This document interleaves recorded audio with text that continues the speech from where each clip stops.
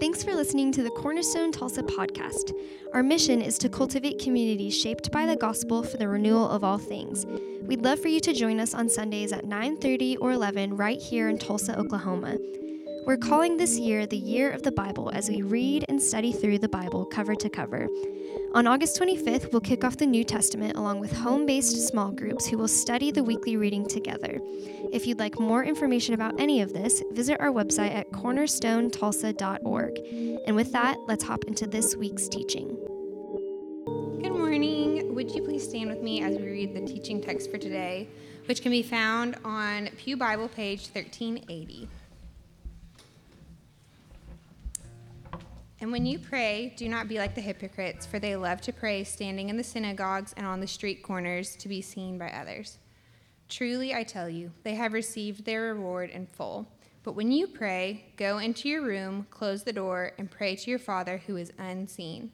Then your Father, who sees what is done in secret, will reward you.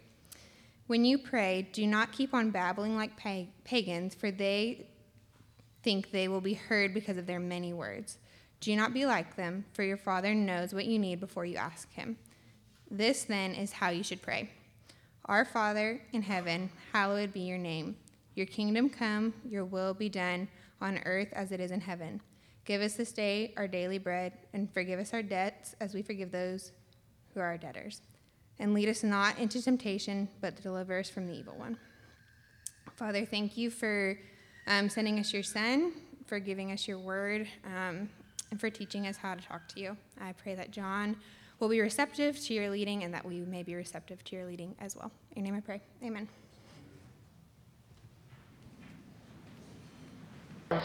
I believe very strongly in the power of prayer.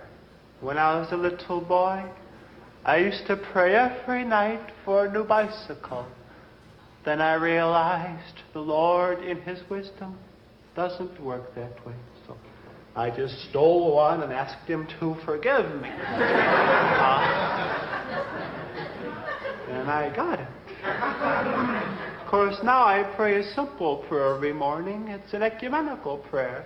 Whether you're Catholic or Jewish or Muslim or Hindu, I think it speaks to the heart of every faith that goes, Lord, please break the laws of the universe for my convenience.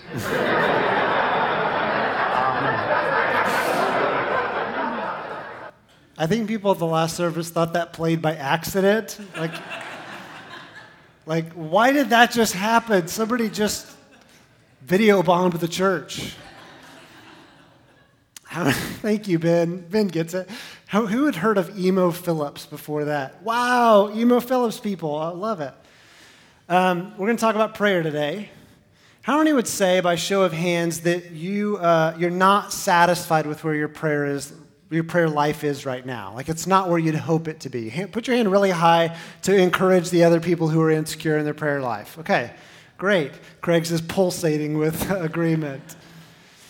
When I was a little kid, I grew up at Woodlake Assembly of God. When I grew up at the church, they were at 31st. They moved out south, and the pastor now, Jamie Austin, was a teenager in the youth group when I was a kid, and so I love Woodlake. Jamie and I still text. And at Woodlake, we knew how to pray. We knew how to pray with passion and with fire. And even when I was a little kid, 5, 6, 7, 8 years old, we were encouraged to pray. And so my buddies and I, during children's church, we had like a secret sign. We'd go like this. And that meant we were going to circle up and pray together. And Mimo and Danny and Ryan and Dusty and I would all get together and as children share prayer requests and as children pray together. And I love that I had that foundation. When we used to have Sunday night services at Woodlake, and Sunday night service always included altar time, which meant you went up for these extended times of prayer that was really sweet. And I soaked those altars with my tears, with this sweet awareness of the presence of God. And I loved praying in the assemblies of God because we prayed with fire and with passion, not these polite little Methodist prayers where it's like a 5-paragraph essay with a formal thesis and your 3 talking points and then a conclusion, and you wait until that one person's done and then the next person begins.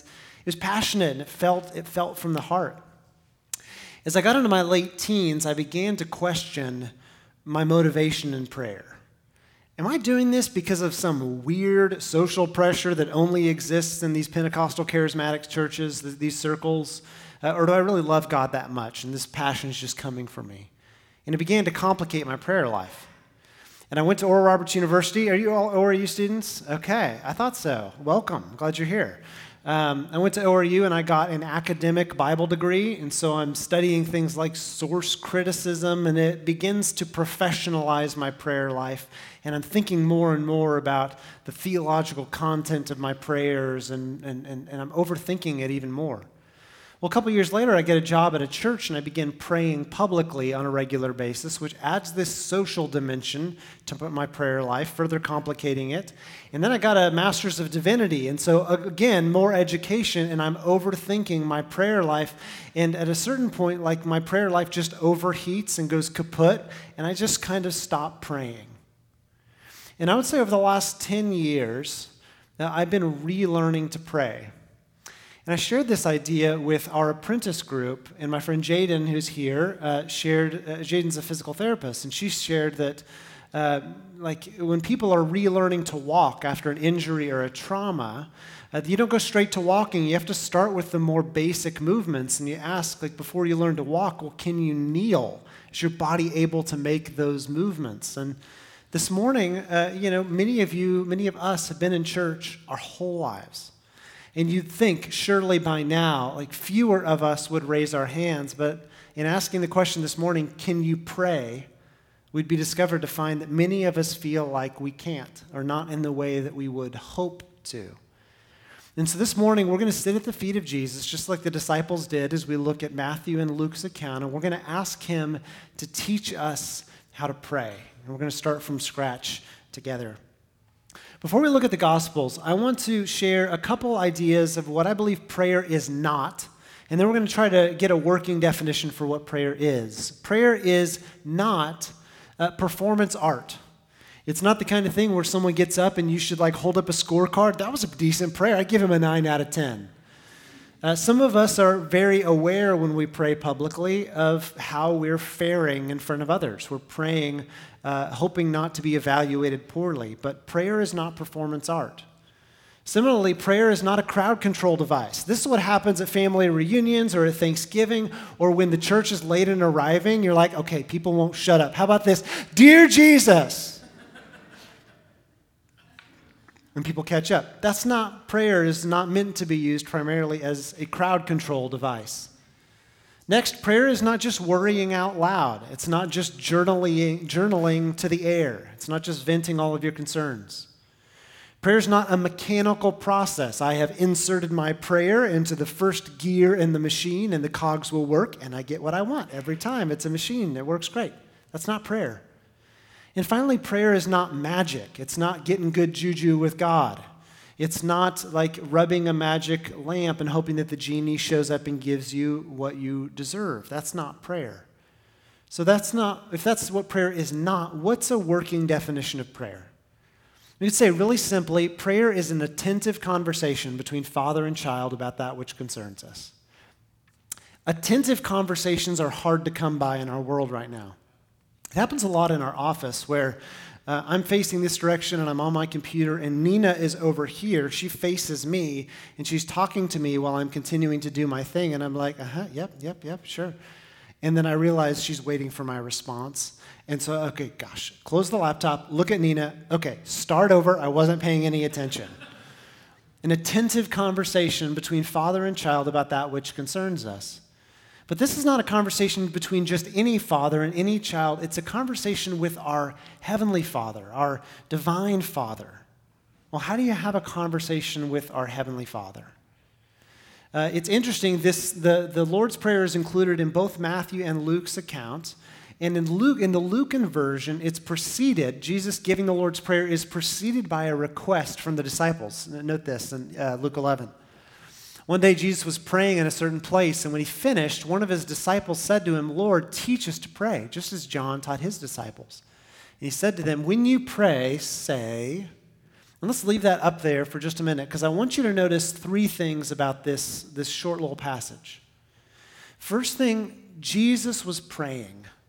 Jesus prayed. As we read the Gospels, he does that a lot. He goes off to a remote place to pray. He spends the evening on the mountainside with his Father in prayer. If Jesus had to pray to make it, man, we need to pray. We need to pray. Last week we looked at Matthew chapter 4 and the call of the first disciples and the launch of Jesus' ministry when he begins healing in masses and casting out demons. But what we notice is the beginning of Matthew chapter 4 is Jesus fasting and praying for 40 days in the wilderness. And that intense prayer balances or anchors the miracles we see doing in the Decapolis and the region around the Sea of Galilee, and word spreads to places as far as Syria. The public life of Jesus was anchored by the private prayer life of Jesus. If Jesus prayed, we should pray. The second thing I want you to notice here is that both John the Baptist and Jesus taught their disciples to pray, which tells us that prayer is something that we learn to do, not something that we intuitively understand to do. It's like we would be, we tend to think about prayer like anyone can do it, but it's like playing the piano. You learn to play the piano. You don't sit down for the first time and you can do Mozart. Prayer is something that we learn to do. And then finally, the thing I want you to notice here is that when Jesus was asked by his disciples to teach them to pray, he gave them a prayer. This then is how you should pray, our Father. Glenn Packiam is an author. He wrote a book called Discover the Mystery of Faith, pastor in Colorado, and he shared an experience about being on the worship team at his Christian college and having a rather interesting experience of prayer. He said, I couldn't believe what I was hearing or seeing. The guest preacher at our college chapel instructed all of us to stand, raise one hand in the air like we were reaching for a lever in the sky, and pull it down as we said the words, money cometh to me now. Why he phrased it in King James English, I shall never know. Finally, I was asked to head to the piano to play under his closing prayer. Prayer? This is prayer? This is the trouble, says Packiam, with telling people to pray what's in their hearts, to just talk to God the way you talk to a friend. After decades of people never being taught how to pray, how to talk to the Creator and King of the world, we begin to pray in the language that comes to us most naturally. But selfishness is our mother tongue. Tell people to pray what's in their heart, and they'll pray selfishly. They'll ask for stuff and plead for more and raise their hands to the sky to pull down an imaginary lever of prosperity, seeking satisfaction for their insatiable souls. Isn't it interesting that when the disciples asked Jesus to teach him how to pray, he didn't ask incredulously, teach you?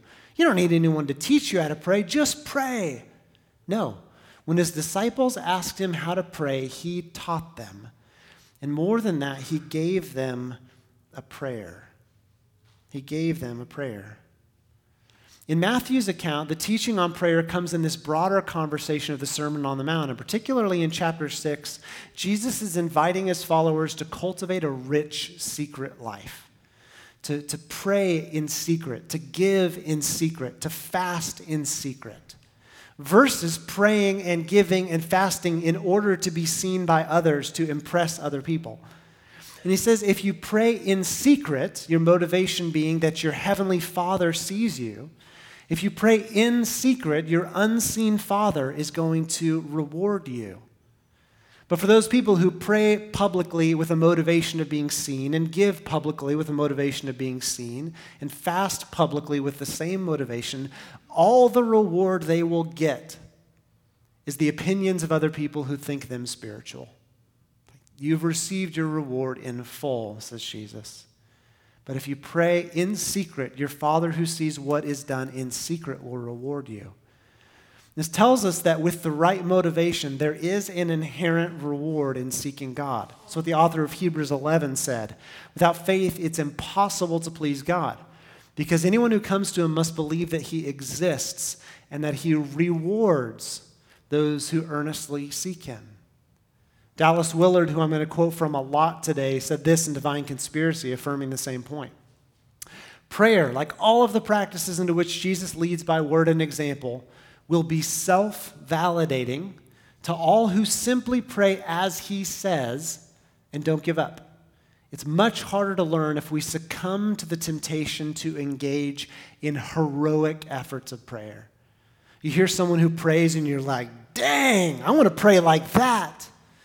Jesus says, don't be enticed by the heroics, the prayer warriors. Just pray, and here's how to do it. So prayer is an attentive conversation between father and child about that which concerns us. There's an inherent reward for those who pray earnestly and sincerely. We can learn to pray, but we have to be willing to learn. My favorite mad scientist, Edwin Friedman, says the unmotivated are invulnerable to insight. If you do not want to learn, this sermon is useless to you. You may as well head out early and go to lunch. But we can learn how to pray if you're willing to learn. And to learn, we have to practice, which means we have to be okay with stinking at it for a little while. I love music. It's a really big part of my life. And sometimes when the band is prepping on Sunday mornings, I'll go to the organ and just kind of play around. It's really fun. There's an organ in this room, by the way. And I took piano lessons as a kid, but my favorite instrument to play is the guitar. And when you're learning to play the guitar, it's very awkward to put your hand in these unnatural positions, and you're mashing down your soft fingers on these metal wires, and when you're first learning, it cuts into your fingers. You'll get, if you're playing the bass with those really thick strings, you'll get blisters on the ends of your fingers. Sometimes they'll crack, they'll cut, they'll bleed. And some people, like right then and there, just give up. They don't learn. But if you persevere, your body will actually begin to adapt to an awkward and a challenging situation. In time, you'll develop calluses on the tips of your fingers so that what was unnatural and uncomfortable becomes, your body adjusts to it and absorbs it. And you get these calluses so that you can learn to play. But tons of people quit before they even have the chance to learn to pick up calluses. And similarly, in the life of prayer, there's a certain need, we need to develop a kind of callus. We need to pray, endure long enough so that we can get used to the rhythms. But if we give up before we develop calluses, we miss out on the opportunity to learn the scales of prayer, the chords of prayer, to enjoy the music, the beautiful music of a rich prayer life and our life with God. So how can we use the Lord's Prayer, which may better be named the disciples' prayer, to teach us how to pray? I want to walk through it together. The Lord's Prayer, the disciples' prayer, it comes down to an address and 5 requests, 5 asks of God. The address is the part that you already know. Our Father in heaven. Our Father in heaven. Now, this language here does not mean our Father so removed from our everyday life. Another way of translating it may be our Father who fills the heavens. Our Father who's everywhere, even right here with me in my prayer closet or driving in the car. Or you could think of it in terms of our divine Father, our heavenly Father, a name that connotes both intimacy and reverence. Our divine Father. By beginning our prayer with an address, it makes it a conversation and not just a soliloquy, not just journaling and worrying out loud. By addressing this speech to God, to our Heavenly Father, we're making it a conversation. The name that we use says a lot about the person we're addressing and us and our relationship. If I were to walk into the Oval Office and say, "Good morning, Mr. President," it's a title recognizing the power in the room, the power imbalance that's in the room too. When I talk to Emily, most of the time I'll call her sweetheart. And I've earned that right over 17 years of being together. It comes out of me. When I talk to my children, my oldest, Libby, I'll call her Lib. Or Sam, I call Fred for some reason. I don't really know why. Gideon will say Giddy or Gidsy, Giddy boy. And all of these terms express intimacy and familiarity or even playfulness. The name we use says something about our relationship. And Jesus says, in instructing these crowds of people, address God as our Heavenly Father, our divine Father. By making it a plural, it also means you're not mine alone, but I'm part of your people. I'm part of your family. Our divine Father, our Heavenly Father. By naming him as Father, it also names us as child. Before the service, one of my sons was really upset, and he came back in the room where I was, and he just crawled up in my lap. That's the picture. Our Heavenly Father. Dallas Willard, in his book, The Divine Conspiracy, says, before we even utter those words, there may be a little work of attentiveness that we need to practice. As I said, attentive conversations are hard to come by. He says, so maybe even before we begin worded prayer, our hearts need to be warmed up. We need to prime the pump. We need to imagine ourselves in relationship with our Heavenly Father, to direct, actively, willfully direct our attention toward our Heavenly Father. And I think it's this attentiveness, this willed attentiveness before vocalized prayer that makes the difference between saying a prayer and actually praying. In this moment, I'm cognizant, Father, that you're with me. Otherwise, it's just like, that's why liturgies, apart from the attentiveness of the heart, are useful for training, but unuseful if we're not putting ourselves into it. It's that willed action of directing our attention toward our Heavenly Father. So it may be useful to read a bit of Scripture to help you get there. This week I was using this song, Open Space, that we sang as a way of just priming my heart, the language of my heart, to be in communion with the Father. And as your heart is primed, then you can utter those words, Heavenly Father, Divine Father. Jesus said, Abba. And then that leads to the first request of the prayer, hallowed be your name. Okay, what's the first thing that comes to mind when you hear the word hallow?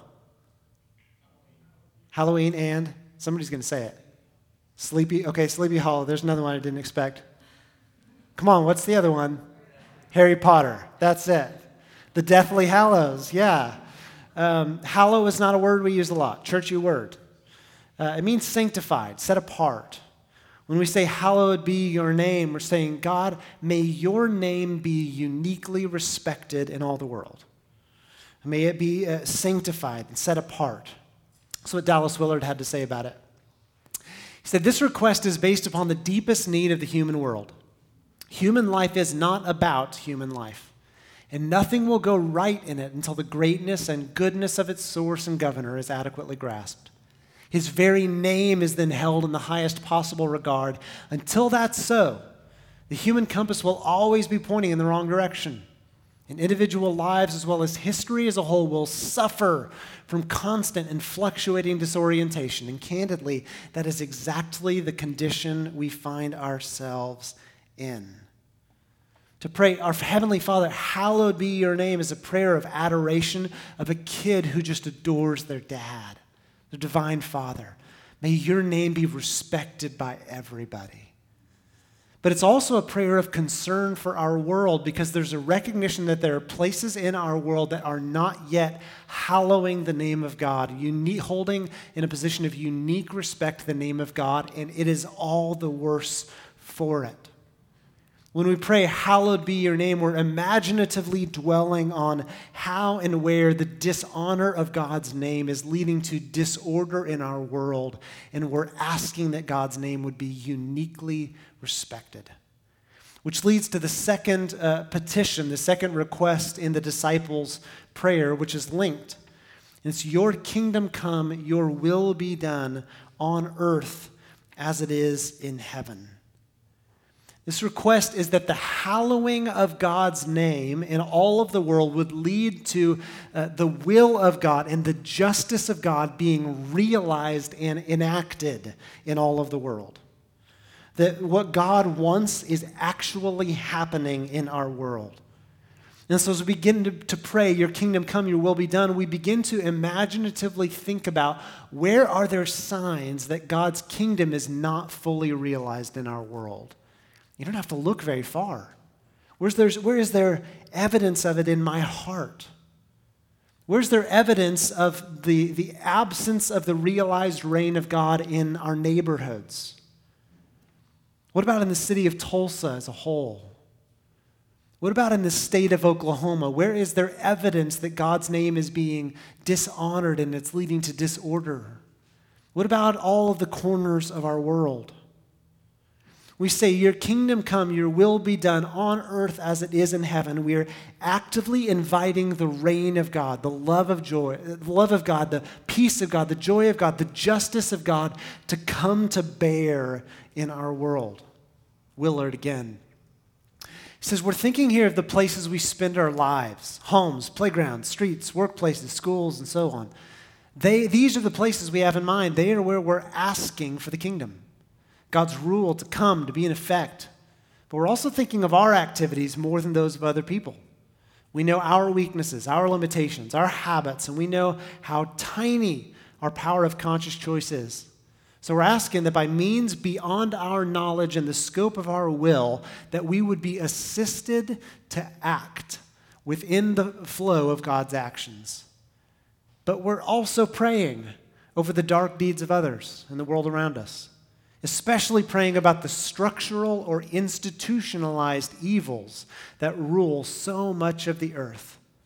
We therefore pray for our Father to break up these higher levels of evil, these higher level patterns of evil. Thy kingdom come, thy will be done on earth as it is in heaven. The third request is pretty simple. Give us today our daily bread, or give us today what we need for today. And this year we've been reading through the whole Bible together, and in the first quarter of the year we were in Exodus and Leviticus. And you remember the story as the people of Israel left slavery in Egypt and they're on the road making their way to the promised land. It's not like they can forage very effectively to feed a great nation, walking this great distance. And so every day along with the dew, the people would go out and they would find this bread from heaven called manna, and it met their needs for the day. If they tried to hoard it and keep some for tomorrow, it'd be covered in maggots and it'd turn gross. But if they trusted God for today, they could always count on manna coming today. Jesus says, give us today what we need for today. He says elsewhere in the sermon, you're going to be inclined toward worrying about tomorrow, but tomorrow's got enough trouble of its own. God's here today, right now. Ask him for what you need today. The certainly thing covers that, like our body. We need water, we need food, we need shelter. But I think we can imagine more broadly, what do you need? In a new church, we're only 18, 20 months old as a church. There's tons to do. I need energy and drive and decision-making power. I get tired of making decisions. When I go home at the end of the day, I'm pretty tired. And I want to be present to Emily. I want to be present to our children. I need patience. I need empathy for Emily, who's been with the kids all day. I need self-control and not lose my temper because I can't get my children to do what I want the first time. I desperately need that stuff today. It's asking him for it. What do you need today that you want to ask him for? Not for tomorrow, but give me today what I need for today. The fourth request, when I was growing up, this is how we said it in the Lord's Prayer. Forgive us our debts as we've also forgiven our debtors. We typically say trespasses. But this is a place for dealing with the issue of sin and wrongdoing in relationship. First, in our relationship with our Heavenly Father, forgive me the sins that I've done. We know from 1 John 1:9, if we confess our sins, God's faithful and just, and he'll forgive us of our sins and purify us from all unrighteousness. If we confess, he's just, he'll forgive and he'll purify. He'll make us new if we confess. Embedded in the disciples' prayer is a confession of sin. Dang it, I did it again. I thought it again. I clicked on it again. I didn't do it again. There's a space to confess our sins to our Heavenly Father, an invitation. Would you have pity on me? Would you have mercy on me? Because dang it, I did it again. I'm sorry. But then it also says, as we forgive our debtors, I don't like that part quite so much. Because it gives the sense of show mercy on me in the same measure or in the same way that I'm forgiving and having pity on and showing mercy to all of these other people who have wronged me. Willard has an interesting observation on this. He said, it's not psychologically possible for us to really know God's pity for us and at the same time be hard-hearted toward others. So we're forgiving others in the same manner as God forgives us. That's part of our prayer. We're not just promising or resolving to forgive, however. We're praying for help to forgive. Help to not desire the delayed, the punishment inflicted by us toward other people. We're praying for help to forgive others. For though it's up to us to forgive, we do it. We know we can't do it without help. It's a request for God to have pity on us, but also an invitation for us to have pity and to learn to practice forgiveness toward other people. Jesus says, don't judge or you too will be judged. In the same manner you judge, you will be judged yourself. In the same manner. It creates an atmosphere of charity, an atmosphere of pity toward each other, because we know we're beneficiaries of the forgiveness and the grace and the kindness of Jesus. We should extend that to other people. It creates an atmosphere of pity. And then the final request is a bit unexpected. Lead us not into temptation, but deliver us from the evil one. This is, in the most basic form, a request that bad things not happen to us, that hard stuff not happen to us. After the first service, someone came up to me, sisters, and they shared that last week they were here with their dad, and their dad passed away this week. They had a deep grief and deep loss. We're asking God, we're fragile little creatures. Will you spare us from suffering? Will you spare us from the really hard stuff of life? Because events like that can rattle your faith. It's asking God, I know I'm fragile. Can you spare me? And thinking about it like that, it makes you wonder, how many times have I already been spared and I don't even know about it? How many times has he graciously spared me and I didn't even think to say thank you? We could just scan through all of our driving histories and think about how close we came to a car wreck that could have been a fatality. Could have been the end of our story in grief for our families and the people who loved us. How many times do we come close to that thing happening? You were supposed to go on a trip and then something terrible happened and you realized that was meant to be me. How many times have we already been spared and not returned to say thank you? It's a recognition, we're fragile. Would you keep me from going through the really hard stuff?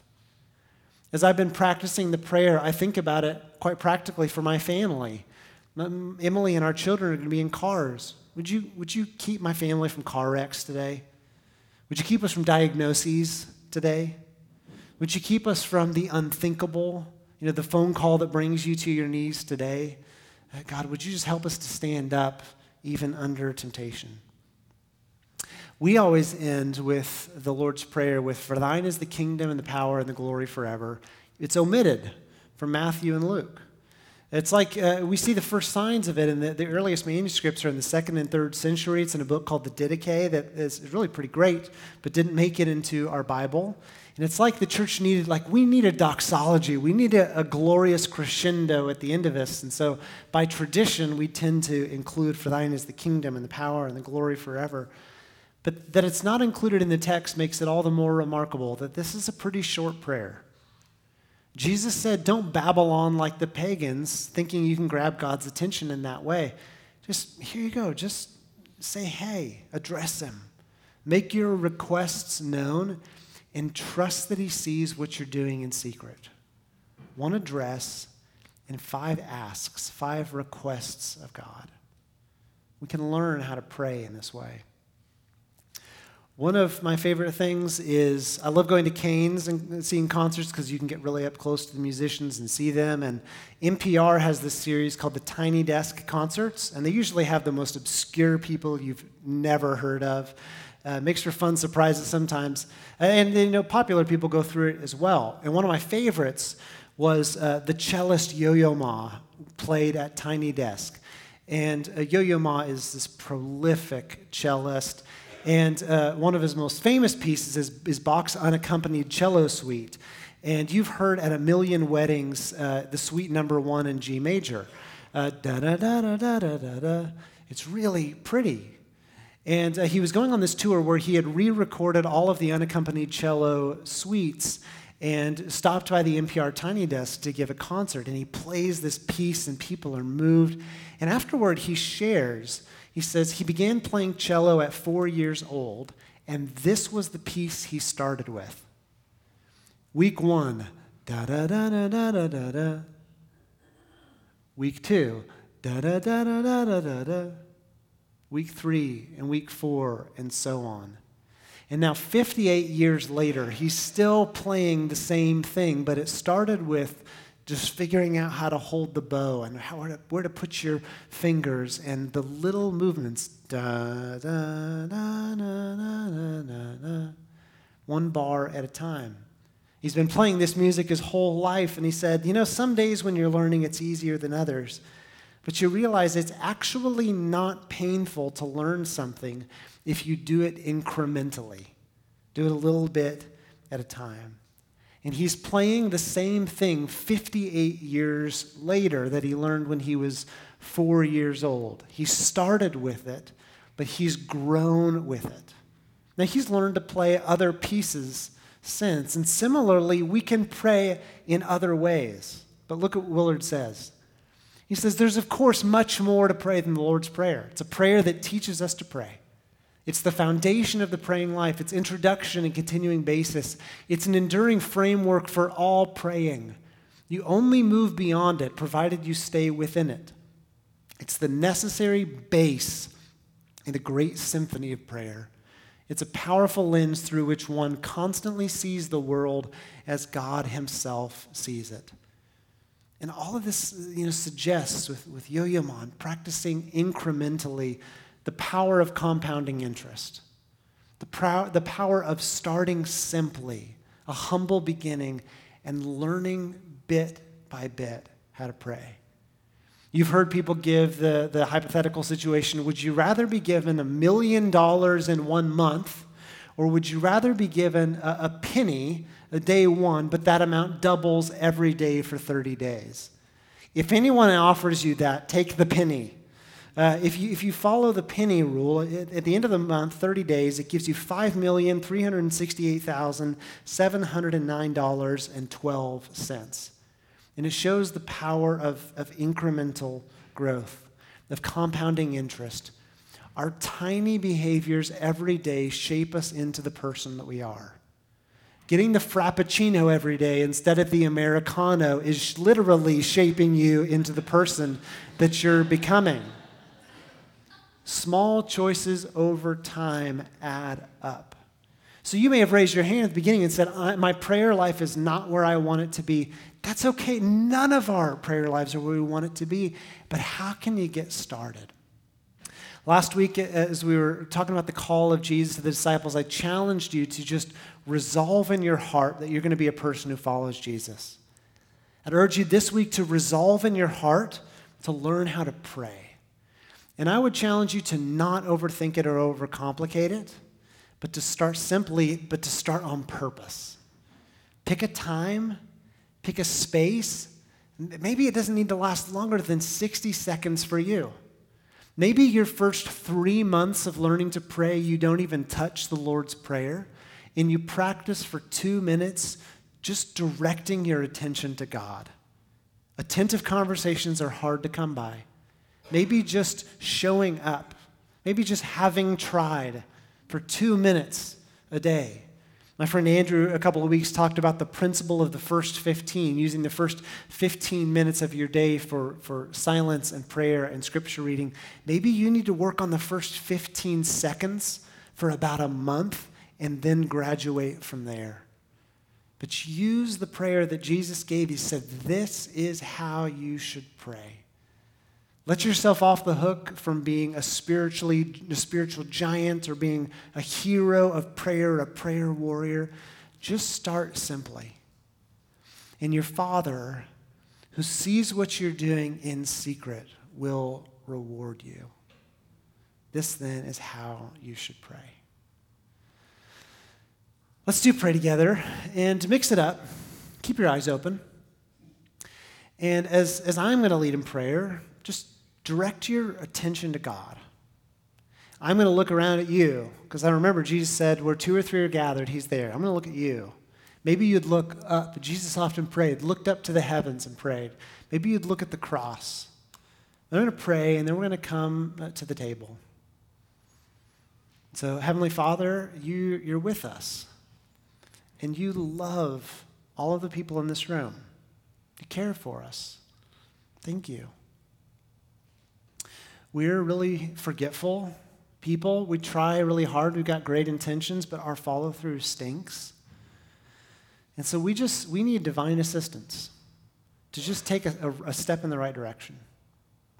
So would you help me, and would you help all of us, Jesus, to begin to learn how to pray? Remind us, help us to feel your ear, your desire just to hear from us. And we trust you. Pray in Jesus' name. Amen.